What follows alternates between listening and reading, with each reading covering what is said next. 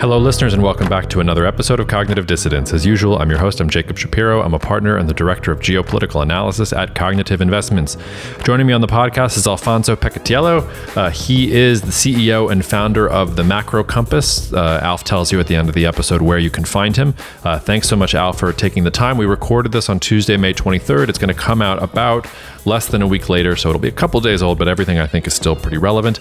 Otherwise, listeners, I won't get in your way with too much. Just if you haven't rated or reviewed the podcast, please do so. If you want to hear more about access to the CI Knowledge platform or about the wealth management services that we provide, email me at jacob@cognitive.investments. Otherwise, cheers and see you out there.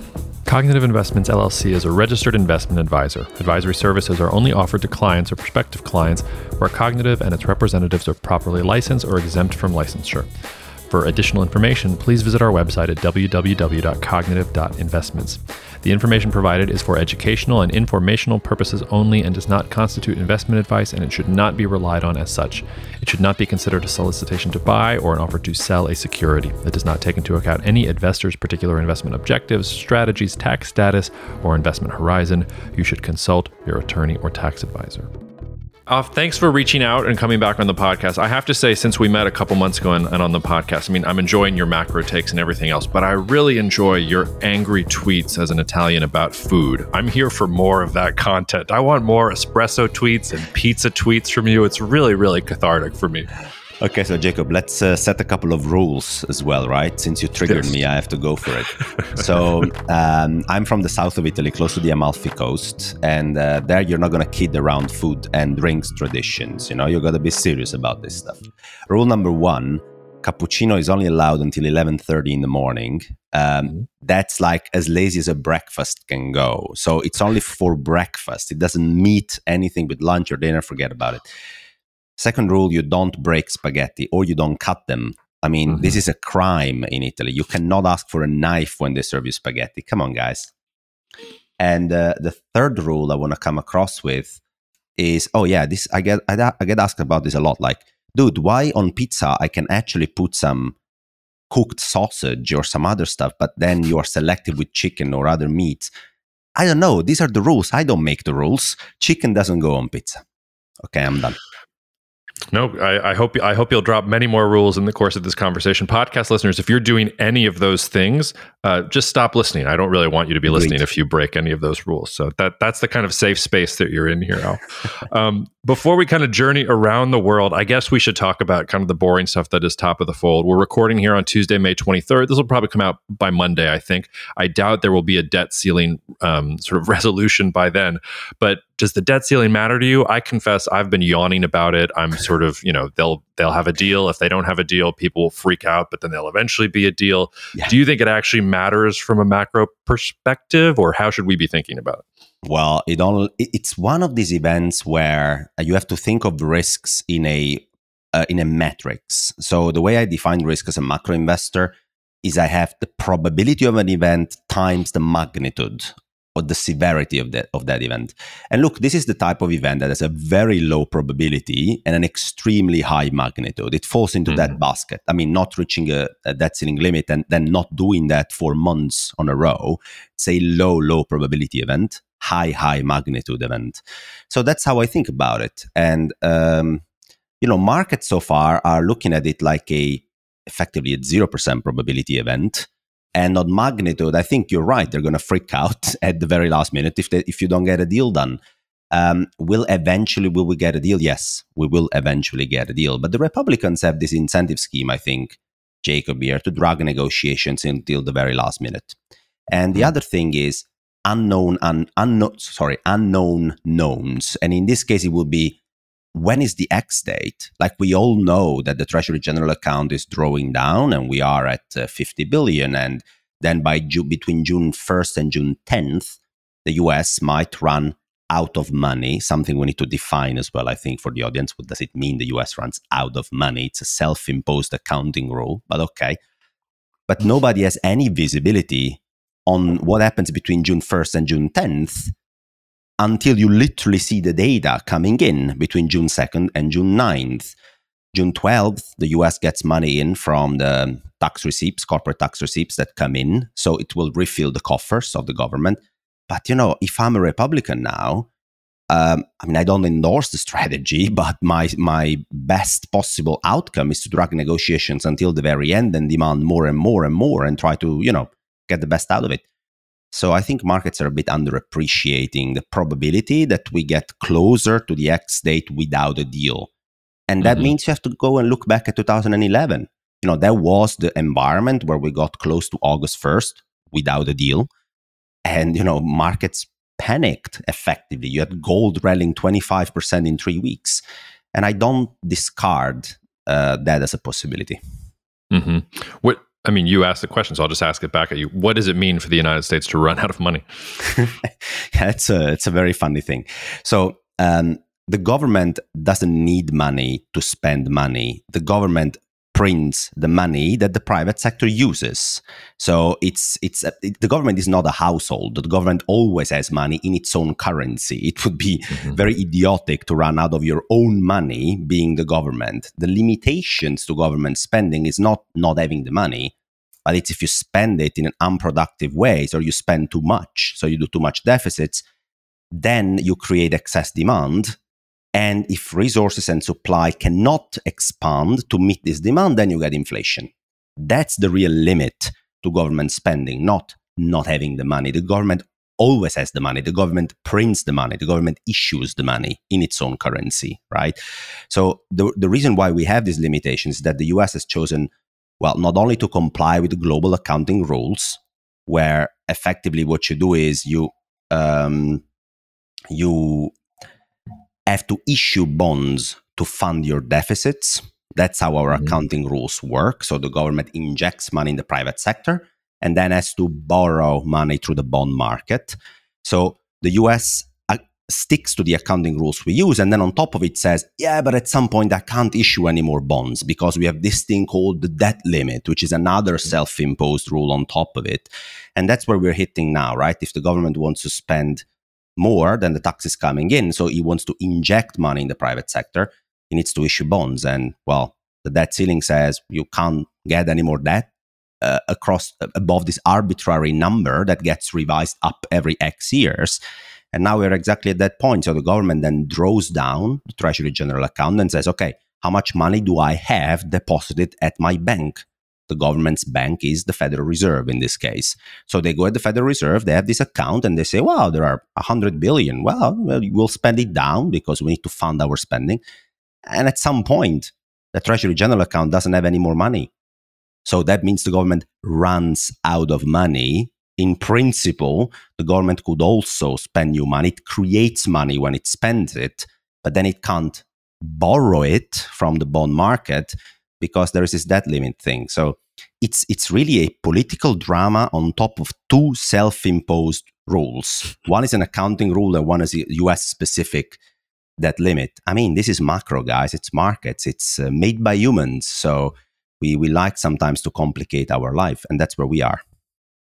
Yeah, well, and I think you hit on the real center of gravity, which is inflation. And I think Andreas has been saying that inflation has already peaked and that it was going to start going down, if I have him right. He was on the last time that you were on with us.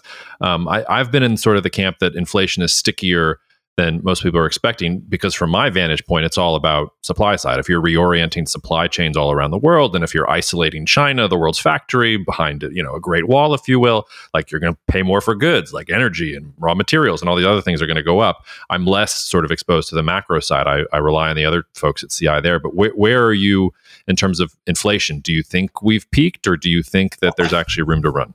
I think the rate of change is what the central banks want to see, especially if I'm looking at the US specifically.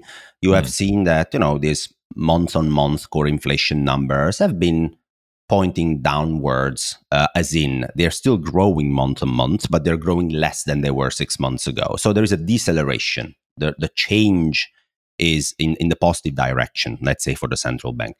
I have a couple of worries about that. The first is, before we go to the worries, let's talk about the other positive aspect. Housing inflation is going to slow down as well in the second half of the year.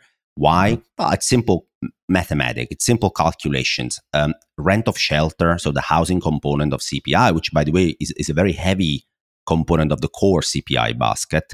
So housing inflation is basically measured in the official statistics with a blend of old rental contract and new rental contract. So there is like a replacement effect that takes time. It takes quite some months, 6 to 12 months for the new rental contracts to get into the basket. The reason why I'm saying that is if you look at on the ground negotiated rents in the US, the rate of change has been declining really aggressively for now 9 to 12 months. So rents have basically cooled off really aggressively. Only a portion of that cooling off is represented today in the official statistics, but as the replacement rate goes faster in favor of new rents, in the second half of the year, you're going to have this weaker rent inflation show up as well in official statistics. It's just a lead lag effect, basically, because of calculation methodology. So you're going to have another tailwind for the disinflation story. Then you have the commodity side. I mean, commodities are down across the board about 20-30% this year. That helps the disinflation story too. Okay, I'm done with the positives now, Jacob. So inflation has been slowing down on a rate of change basis, and there are reasons to believe it might slow down a bit more. A bit more. That's really the problem. Because by looking at the models I use to try and understand where we might land, we're looking at core inflation in the US, in the 3.5% area, annualized by year end. Guys, that's double the target of the central bank. And so that's where I tend to agree with you. I think more broadly, there are more structural reasons at this stage to believe that, these are the prevailing levels of inflation. And that would be like almost 1.5 years after an impressive tightening in monetary policy. So you need to ask yourself, if you're a central banker, is this enough? Like, have I done enough? And if I haven't, then I have a bad choice in front of me. Either I need to tighten and raise interest rates even further, although I'm already seeing some cracks appearing, regional banks, the real estate market, commercial property prices. Do I need to go a step more even? Or can I just sit out here, wait, and hope that I get a further disinflationary process? I think central banks will have to wait, we'll have to face this decision over the next few quarters. It's not going to be a very easy decision for them. I wish there was a third option there, which is central banker picks up the phone and calls other branches of government and says, well, what is the economic policy objective? What types of policies are you guys going to roll out? Maybe we could coordinate what we're going to do with the interest rates versus what you're going to do from a fiscal standpoint versus everything else. But central bankers, I don't know, they seem to have this bunker mentality where they have interest rates and they sort of have one focus and they think that they can control things. And for me, the other thing with the United States, I mean, the left hand doesn't know what the right hand is doing. The Fed and the White House are going in completely opposite directions. They don't even seem aware that they're going in completely opposite directions. Yes, it's a very fair point. And to be honest, fiscal policy has been maybe still too expansionary, looking at where the labor market is. But the Federal Reserve can't do anything about that, to be honest. The only thing they can do is use this big hammer. I mean, they have a big hammer called interest rates quantitative tightening. And that's all they can do, literally. So they can say, look, I mean, we're going to make risk-free rates at 5%. Whoa. So private borrowing rates for corporates, for households. So I'm talking about mortgage rates or corporate bond yields. We're going to send them to 7%, 8%. So we're going to make borrowing really expensive for the private sector compared to the recent history where mortgage rates were at 3%. And we are going to sit it out there and hope that you guys slow down. But if the government, if the left hand of the right hand basically says, well, you guys, we're going to make some inflation adjustment to your tax brackets and we're going to throw some more money at you in the first quarter. Obviously, that doesn't help the Federal Reserve, but there's nothing they can do other than using this big hammer and try to slow down economic activity by making borrowing rates more prohibitive for the private sector. Yeah. Before we turn away from the United States and do more fun things around the world, I have to bring up the quote unquote banking crisis. Chase Taylor from Pinecone Macro was on a couple weeks ago, and he was singing a very, very pessimistic storm clouds on the horizon song. I, again, have been more optimistic. This is not investment advice, but I've been nibbling at regional bank stocks and things like that in the U.S. because they look pretty juicy to me, and I don't think we're going towards a 2008 moment. And Rob and I have talked about why on the podcast. Do you have a view sort of on the banking issue? Because it does, if the Fed is going to keep rates high or even be forced to tighten for longer, like you can imagine that that's going to compress banks. But I don't know. I just don't see the crisis. And I'm also struck by the fact that, if you go back in time and read financial media 2 years ago, the articles are, low interest rates have really been hurting the margins for regional banks and things like that. How are they going to survive? It just feels like it's the same story with different headlines over time. So where are you at on the banking crisis? Very fun remark with low interest rates hurt banks. High interest rates hurt banks. I mean, what's that? I mean, so look, at the peak of the hysteria, I am proud enough to say that people on the Macro Compass, the firm that I run, got an article which was called Order Please. And the article basically went just making a full analysis of banks. And people remember back then were obsessed about this held to maturity unrealized bond losses. This was really the culprit of the problem. And that represents roughly 5 to 7% of an entire bank's balance sheet. So the article was, guys, I worked at a bank at very high levels, so there are a bazillion more things we need to take into account. Let's take them into account. Let's see how these banks are doing. The outcome of that was, well, there are some pretty poorly run banks in the US with very lax regulation around them, allowing them to act like cowboys, but all the others, no, really. I mean, there was a statistics I still share today where people are pretty unaware of it. But if you take JP Morgan and you say, Jacob, let's stress the entire JP Morgan's balance sheet for interest rate rising 200, 300 basis points, and then the curve flattening, which banks hate because of their business model, right? They borrow short, they lend long, they want a steep curve, not a flat curve. So I'm going to throw everything that is bad for a bank at JP Morgan. They do this to themselves. They stress test their capital for the entire balance sheet, right? What is the impact on the entire balance sheet of this negative interest rate stress test? The answer is JP Morgan loses about 5 to 7% of their entire capital. The entire capital of the bank goes down by 5 or 7%, which means 95% of the capital is still there intact, despite this very, very bad scenario that I'm trying to stress test the balance sheet against. Why? Because they're professionals. They do interest rate hedging. They have derivatives hedging some of their positions. Not all banks act like Silicon Valley Bank, right? So that was one of the main reasons why I ended up with the same conclusion, which is, well, it seems a bit overblown here. At some point, we were pricing Armageddon Federal Reserve cuts, 75, 100 basis points between now and year end. I'm like, what's happening? Like, is the world going to fall apart? So I did a bit the same, and I went and I bought some financials, basically. And they rallied a bit. To be honest, they didn't go through the roof. And that brings me to the second part of the situation. In the 80s, when we got banking crisis, because of the higher interest rate environment to fight inflation, we got a similar situation. So we got bank losses due to higher interest rates. Well, back then, derivatives weren't really a thing, were they? So it was even harder to hedge. Mm-hmm. So you got these losses from higher interest rates. And then the thing subsidized a bit, right, in the second half of that particular year. But it took 2 or 3 years after that to see the real losses. The real losses were credit losses, or the asset quality of the loan books that these banks had. Why? Because higher interest rates were there to slow down the economy, to slow down inflation, and they ended up actually bringing the economy in a recession a couple of times in the 80s as well. With recessions came credit deterioration, came loan losses.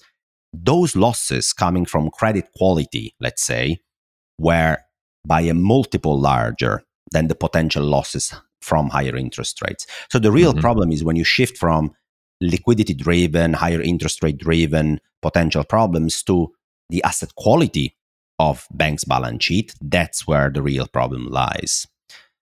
Where are we today? I think we're transitioning, and we are very late cycle in the US, I believe. So obviously you are going to have some problems appearing in credit space. I mean, you see that in the commercial property market, the housing market is not doing particularly well. Median US house prices are 15% below their peak in September last year. I mean, we are experiencing a drawdown there. Banks are exposed to real estate. So the credit quality of their loan books is deteriorating. Also, net interest margins aren't great, because if you want to keep depositors, you need to hike basically the levels of deposit rates you offer to them, which means you have to compress your margins. But it's a much slower moving train than this Armageddon fall of a cliff we were pricing 2 months ago. I mean, ask me if I want to own bank stocks for the next 18 months, then the answer is no. Basically, that's what I'm saying. But it's going to take longer, and it's a slow-moving process. That it's a credit deterioration process. Yep, I can't agree more with that. So let's move on. We've talked about the United States here for a good 17, 18 minutes. I think we do have to spend a little bit of time talking about China. And I'll confess that I'm a little frustrated with China as a geopolitical analyst because everything I've said over the past year or two has been right. I said the regulatory crackdown on the tech companies is not that big of a deal, despite the fact that Rob, who's on this podcast often, was worried about the property real estate bubble. I wasn't that worried about the real estate bubble. I thought China still, the PBOC had enough to take care of everything if they wanted to. It was really a political question. And yet, despite that, and despite the reopening play and the thesis that China's going to be reopening and things like that, Chinese equities have performed incredibly badly over the past year or two. And I can't help but think that really just is politics, that China used to be the glittering land of the future of progress, and now it is the evil authoritarian communist state, and people want to go to India or they want to go to Brazil. Like China's not the emerging market that everybody thought it was. It's like, no shit, it's not the emerging market you thought it was. But all of those things that make China scary in some ways is also what made it a good place for foreign capital. They have rule of law. They have stability. When the Chinese government decides, we want foreign investment here, there's going to be foreign investment. When they want to be the factory of the world, they're going to be the factory of the world. So I wonder from your perspective how you see it. Because for me, from a geopolitical perspective, I would have just said in the last year or two, I would have thought China was doing well in spite of the U.S.-China trade war. That's not what's actually being reflected. And I feel like something is there's some disjuncture there between the actual fundamentals and how markets are pricing things. So help me understand what's going on. I mean, the client base at the Macro Compass has roughly the same take. I mean, I have a lot of high-level hedge funds and family offices, so I get to talk to them as clients. So at the beginning of the year, we were discussing, hey guys, I mean, what do we do in emerging markets land? Like, what are you positioning at? And I said, well, I think China might deserve a little bit of an allocation because of this. No. China? Are you kidding me? I can't do that. I'm like, what do you mean? No, I can't allocate. I mean, my mandate has moved from emerging markets to emerging markets ex-China. I'm right. Like, okay. So basically, you had seen already this flow shift, I think, towards Latin America most in 2022 because of the carry that was there with higher interest rates in Brazil or in Mexico. You could already get 10%, 12% returns in investing in government bonds in Brazil or in Mexico because those domestic central banks were very aggressive in their hiking cycle way earlier than the Federal Reserve was. And China was deemed to be uninvestable because of crackdowns on the tech sector or doubts about the rule of law or any other of these concerns, right? I think that explains quite a lot, Jacob, of the reason why, despite the reopening efforts, which actually even showed up in the data a bit later in the first quarter, this was, I guess, the reason why Chinese stocks really didn't rally. There is no proper sponsorship from large real money allocators anymore. And the second story is the recovery in China, especially in the data coming in April and May so far, has been, though, a bit bifurcated. I mean, the state-owned enterprises, the corporates that get, the credit flows directly, effectively from state-owned banks from China and other credit channels then that the Chinese government can control, are getting this credit, are getting these lifelines, are getting this money. And you can see that in services PMI, for example, which mostly account for these state-owned corporates when it comes to the service. And they've been doing great. But if you look at anything else that has to do with the global manufacturing cycle, if you look at how consumers are dealing with the, traumatic stress that came from the property deleveraging of 2022, they don't seem to be willing to participate very aggressively so far in the Chinese reopening. The data from the manufacturing and the consumer side is much more mixed. And to be honest, from a manufacturing perspective, China is caught in a very bad place because the global manufacturing cycle is dead. I mean, it's not only China, but wherever else you look at manufacturing survey, manufacturing PMIs. I mean, in general, it's been a very, very bad trend for now 6 to 9 months. So China is just caught in the middle of it, but consumers are not so far really stepping up. And I think that has been really the thing that killed it. I mean, it already doesn't have much real money sponsorship. And then you see that these reopening data isn't 100% convincing so far, and then you just throw in the towel. I think that should, be kind of the narrative around this. Yeah, not the sort of middle kingdom that China really wants to be. Do you think that changes? Do you think that China becomes investable again? Or do you think that we really have crossed the Rubicon and that it's going to be emerging markets ex-China here for the considerable future for macro investors? Look, I've worked for a very large global bank, so I have a little bit of an insight how a large real money allocator thinks about these things. There are two components. The first is reputational risks for most of these pension funds and asset managers and banks is actually very, very large. So you don't want to be caught in the wrong labeled investment because of any ESG reasons or rule of law or anything like that. As long as nothing bad happens, you can stay in principle, bad investment from an ESG perspective, just to name ESG as one label that these corporations want to stick to. But when something bad happens, namely for China now, the crackdown of 2022 might be something labeled bad. Once that happens, it takes quite a lot of time before you can get back into it. Let me give you an example, Jacob. A lot of European banks were highly, highly exposed to European peripheral government debt before the European debt crisis of 2011. The reason was that basically people were looking for additional yield. And these Spanish government bonds, Italian and Greek, were offering a pickup of 100 to 100 basis points over safer options, German, Dutch, Austrians. And so people said, well, why not? I mean, it's Europe. It's one happy place. So I can just buy Greek government bond and I'm going to be fine. And then it was fine. There was a big sponsorship for years before the Eurozone debt crisis. And then it blew up. Now, after that, for the same sponsorship to come back into this peripheral government debt markets, it took at least 5 to 6 years. We had to go all the way back to 2017 with the European Central Bank saying, you know what, you're going to get negative yields on your German government bonds. And then this bank said, you know what, maybe I can buy some. Let's start from Spain, okay? It sounds a little bit safer than Italy and Greece. This is how it goes. It can take years. So I don't know if it's forever uninvestable, but I know that the scars that come from reputational risks materializing can last quite a while in these institutional places. I love the example you used because I feel like if we're going to the Eurozone, I mean, I feel like that cycle is coming around on Greece right now. Like you're starting to hear whispers of, like Greece they had a pro-business election result. Like we can buy Greek bonds again, right? Like that's okay. I mean, as an Italian, I actually wonder how do you feel about Italy right now, because it's one of we don't have a position there right now. We've kind of been in and out, but for us, Italy is one of the most interesting. It's one of the largest benefactors of the EU Next Generation COVID-19 recovery funds.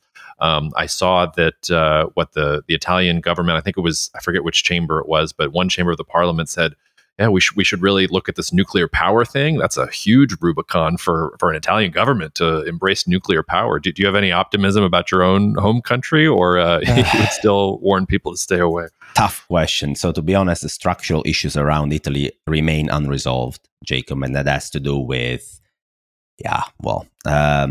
where do I start? Youth unemployment rate, the massive difference in investments between the South and the North, corruption at different levels, unfortunately. Ease of doing business, not particularly great. Bureaucracy, low productivity levels. Okay, I'm going to stop here. I can go on for a while. So unfortunately, these structural problems haven't been really addressed a lot over the last 10 years. There have been some reforms here and there, but, doing very little, to be honest. So then you have to go back at cyclical growth boosters, right? It can be something from Europe. It can be a fiscal change. It can be a political change, anything like that. So what I see today, I think Italy has benefited, and it's still benefiting from the European Union sponsored pandemic stimulus, basically. And that's a positive. When I look at something else, like, the political situation, so far we have avoided the worst confrontation. It's actually not too bad from that perspective, because when the Meloni government was there, I mean, there was quite some widespread and justified fear that they would go and be very confrontational with Europe. They haven't really. I mean, they are not particularly friendly, but they haven't been highly confrontational.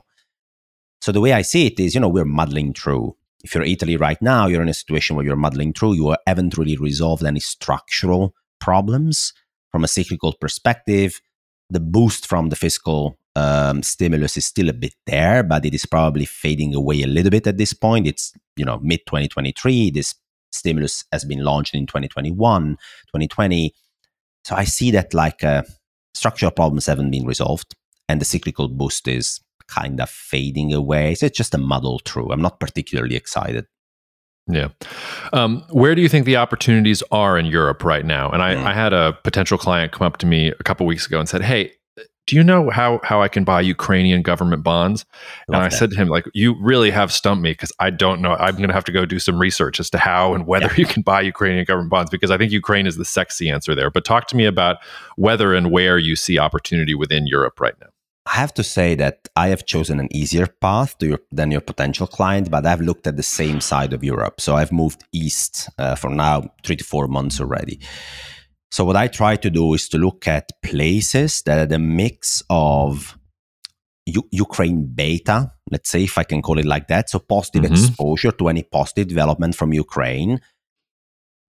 High interest rates, possibly higher than in Europe. And good growth prospects and reasonable valuations. This was the 4 principles I tried to apply. There was one country that stood up a lot, which was Poland. So Poland has welcomed a bazillion Ukrainian immigrants. I don't know the exact million number. I'm going to call it a bazillion, because in percentage of the domestic population, it was something like 10%. I mean, just a ridiculous big number. This Ukrainian, and then somebody has told me, Alf, do you know how many refugee camps are there in Poland for these Ukrainian people? I mean, it's millions of people in a small country. I don't know, there must be a lot. Do you know what the answer to this question is, Jacob? 0. Yep. 0. The Poles have managed to allocate and find new jobs to basically almost all these Ukrainian immigrants. So effectively, they've gotten a pretty big boost in terms of labor supply, of productivity, of highly skilled Ukrainians coming in. And they've been already plugged in the labor force in Poland. That helps both cyclical and structural growth prospects of a country that had already seen high real wage growth. I mean, wages in real terms in Poland had been growing 5, 6, 7% a year for the last 7 to 8 years. Poles in terms of net wealth are getting closer and closer and closer to the median Italian. So you're talking about an uprising country that had one big negative in the past, which still has, which is the confrontational government towards Europe. But we have elections in October. And, the opposition has Donald Tusk as their leader. And, Tusk has been a very high key member of the European Union. So you're talking like the most European-friendly guy you can ever try and get. And the polls show they're really close. So you're talking about a close, tight election call where I think the base case is that the current anti-European government is not going to get a majority again. So the worst case scenario is a coalition where you really need to water down your anti-European stance. The best case scenario is you get a pro-European friendly government in a place that has a good Ukrainian beta coming from the immigrants that have basically been seamlessly absorbed in the labor market in Poland. You have good growth.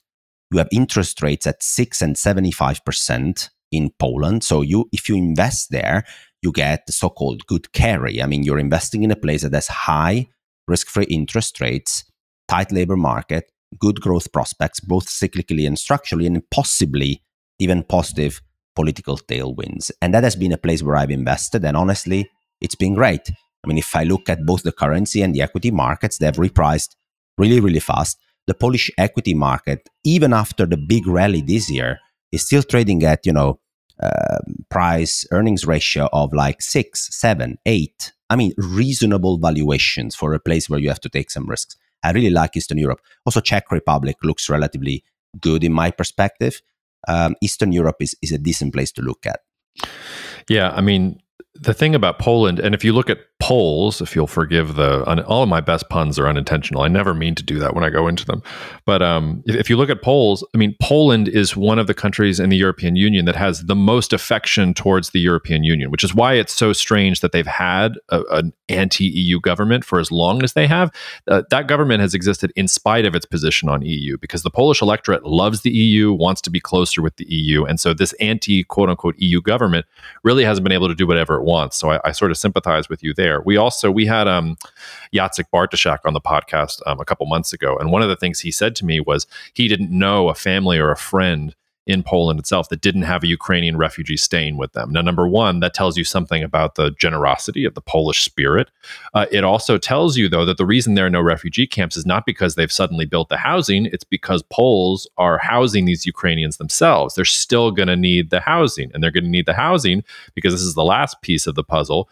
When you look at what Ukrainian refugees have streamed across the border, I think it's 65% the UN said is women and children who want to stay in Poland. So we're not talking about old men. We really are talking about sort of a demographic steroid shot in the arm that is fairly unprecedented, I think, at this point. So Poland does have these opportunities. The country I'm surprised, well, not surprised because it's much less developed and a little more risky, is Romania on your screen? Because yes, Romania would have been the other one. And I've spent some time there myself and always been optimistic about it when I'm there, and then trying to figure out how to actually get exposure is a lot harder. But you're nodding your head yes, so I'll let you riff. So yeah, my best friend is Romanian, so that helps. I've been there countless of times, and it has similar dynamics to Poland when it comes to solid productivity, much better demographics than continental Europe, real wage growth that is positive, interest rates that are higher than in Europe. I mean, it has all these kind of emerging market typical tailwinds that you would expect. It has a bit, well, first of all, capital markets are much less developed than they are in Poland. That makes it much harder to access. And the second is to be honest, Poland has had this anti-European shift at the last elections, but Romania has a much more long-standing structural problem, which is political corruption, that has made it really complex to, let's say, discount. It's something I think that is always going to weigh on Romanian valuations, is that you have really high and persistently high levels of corruption from a political perspective. And that is a pity, because from a fundamental perspective, Romania would score pretty well. It is on my radar. I mean, if it becomes ultra cheap, then I'm going to try and dip my toes into it. But I think Poland or Czech Republic, which are places that are more developed from a capital market perspective, more Euro-friendly, are, I think, an easier buy in this case, if you're looking at emerging markets. Yeah, for sure. All right. Well, so sort of last section of our conversation here, and listeners, we didn't prep this beforehand. So for the last 10 or 15 minutes, I wanted to ask you what, we've talked about the big economies. We've talked about the US, Europe, China. I wanted to know, what do you think is, if I forced you to pick one emerging market economy outside those big three that you would be interested in going long in for the next 2 to 5 years, or you can expand it to 10 years if you want to get fancy. What is that country for you? And then I'll tell you mine, and we'll see if we land on the same corner or if we have a disagreement. Do I get a short list to choose from, or it's... You can look, the rules here, our rules are not like your rules about food. So if you want to add in some more countries, if you want to, stretch the time frames, it's okay. It's all fine here. Just please don't take out your cappuccino past 11:30. You can have as many on the list. We discussed about Poland, and I think Poland scores really high on my list. The other emerging, this is interesting. I want to shift now, and instead of telling you another emerging market, I'm going to tell you of a country that has been also massively underinvested in for the last 2 decades, which is Japan. So that's been an interesting place for me to look at, Japanese equities in particular. So what do I see there? I see a place that has deleveraged for 30 years. So what has happened in Japan is that the real estate bubble crash had basically damaged private sector balance sheets to an extent where you even saw that, Japanese monetary policy authorities did everything they could to try and stimulate credit growth. And the private sector was like, no, dude, I don't care. I mean, what's the borrowing rate? 1%? I don't want it. Yeah. What do you mean? I'm giving you a mortgage rate of 1%. Yeah, I don't want it. Thank you very much. And the same actually came from offsetting fiscal deficits. I mean, Japan has printed fiscal deficits for 2 decades in a row, basically, 4-5% of GDP a year. So that they handed money to the private sector, and the private sector said, all right, I'm going to use it to pay back the remaining debt that I have over here. So they basically took it from one end and used it to destroy their existing credit on the other hand. So it was basically a balance sheet recession. That's the best way to define it.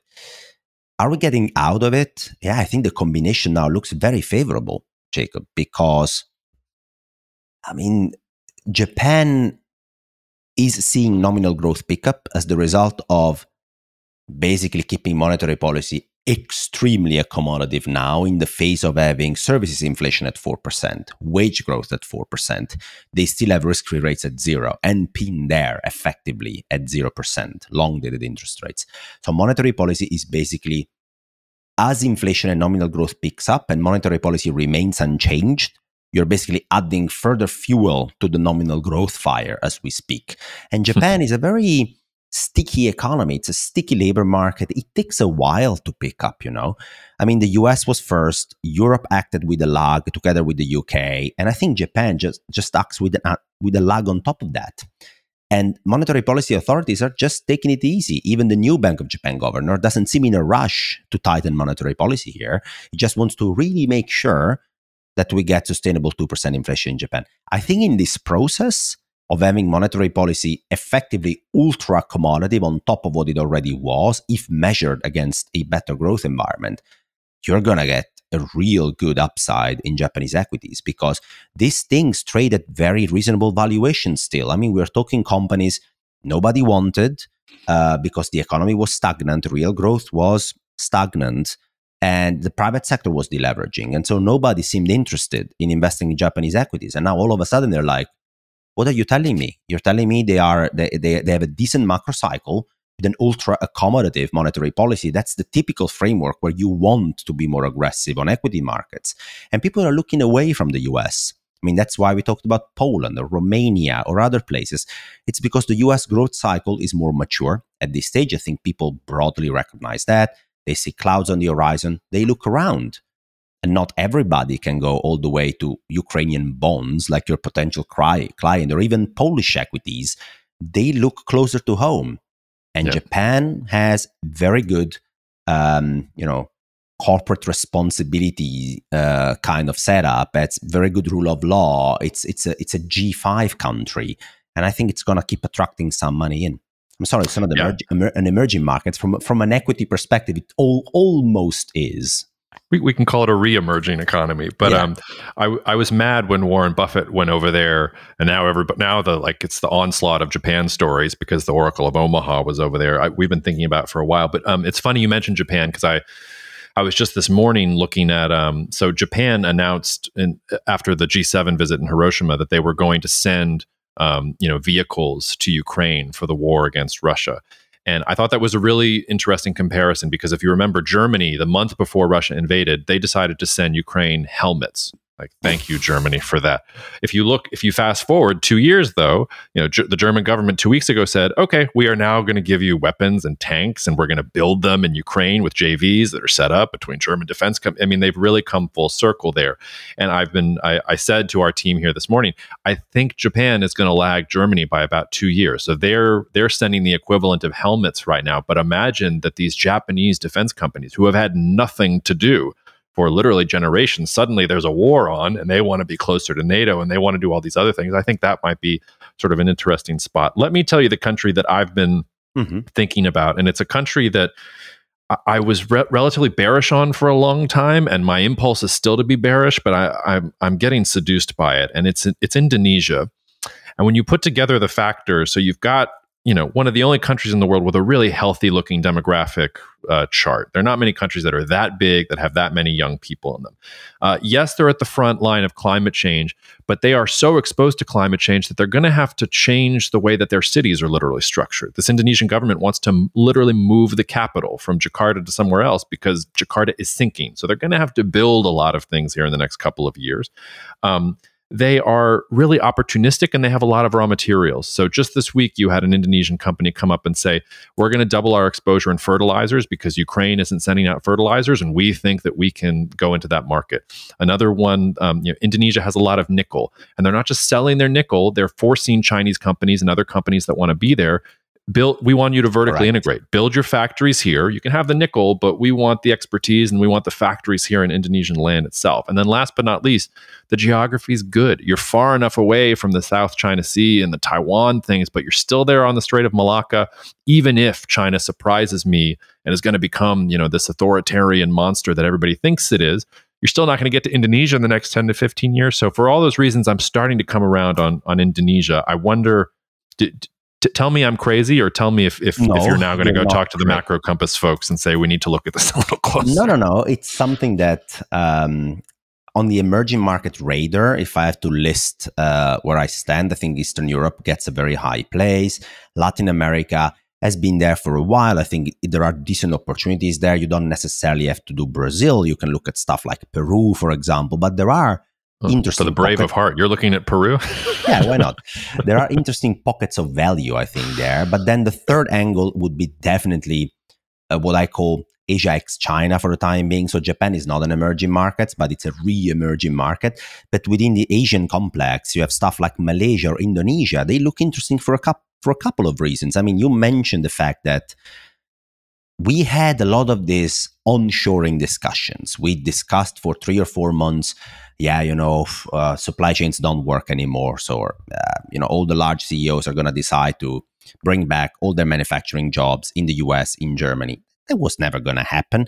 I mean, there is always a trade-off between not risking the functioning of your supply chain and the cost of labor at home versus, in Vietnam or in China. So there is a trade-off.